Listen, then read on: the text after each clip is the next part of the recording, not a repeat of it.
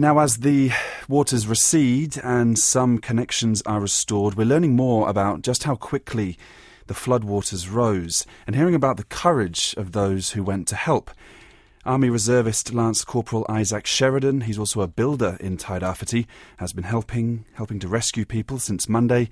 He told me about some of the harrowing things he's seen this week around Napier. There's still places that people haven't even seen anyone in days, so we're just trying to get out there and show our faces, bring them water and food if need to. So, Have you been helping with evacuations? Yeah, I have. Yeah, we've probably evacuated maybe 100 people plus so far. Yeah. What have been the areas worst hit? Worst hit? It's all over the show. We're seeing there's a lot of slash. We're seeing buildings that have been moved kilometres from where they've been originally built. Vehicles upside down, torn through orchards. There's boats in trees. Animals tangled up in fence lines. It's chaos. Wow. What type of buildings are being moved by the water? Like houses, just full houses. They've just been picked up and they've been moved, chucked away. Yeah. There's just been so much water come through in such a small amount of time. It's insane. The people you're helping, what type of state are they in, both physically and mentally?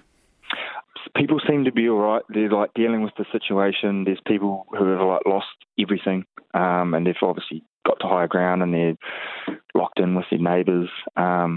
People are just dealing with it. You know, there's not much you can do about it. It is what it is. Yeah. Are you seeing many injuries? Not yet. There's been a few people, elderly people who have been like on medication or they've run out of that. So we're trying to get to them and get them to a hospital, or they most likely get heli-vac.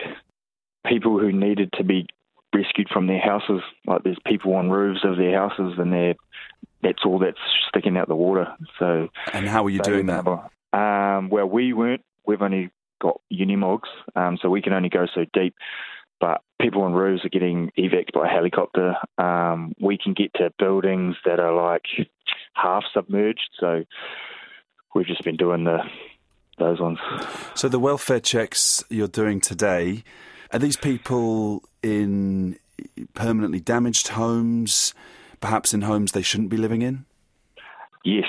There's a lot of people who are still in their houses that have been like washed right through, probably only knee deep through water, but you know, that's enough to destroy your kitchen, destroy your bathroom, rip up all the carpet.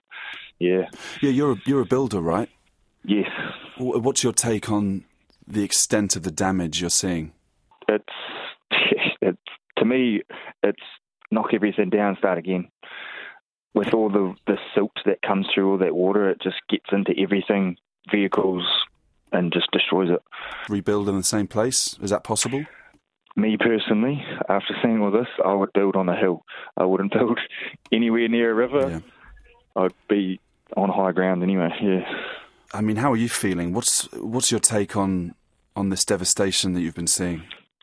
Yeah, it definitely has that apocalyptic feel about it. It definitely feels real, like seeing it on TV and you know, overseas or even down in the South Island. It's not the same as being here.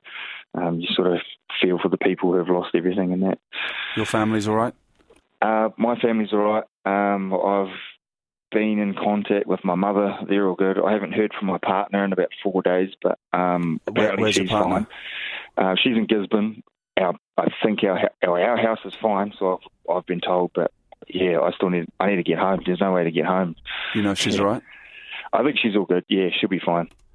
That was Army Reservist Lance Corporal Isaac Sheridan, who's in the Napier region.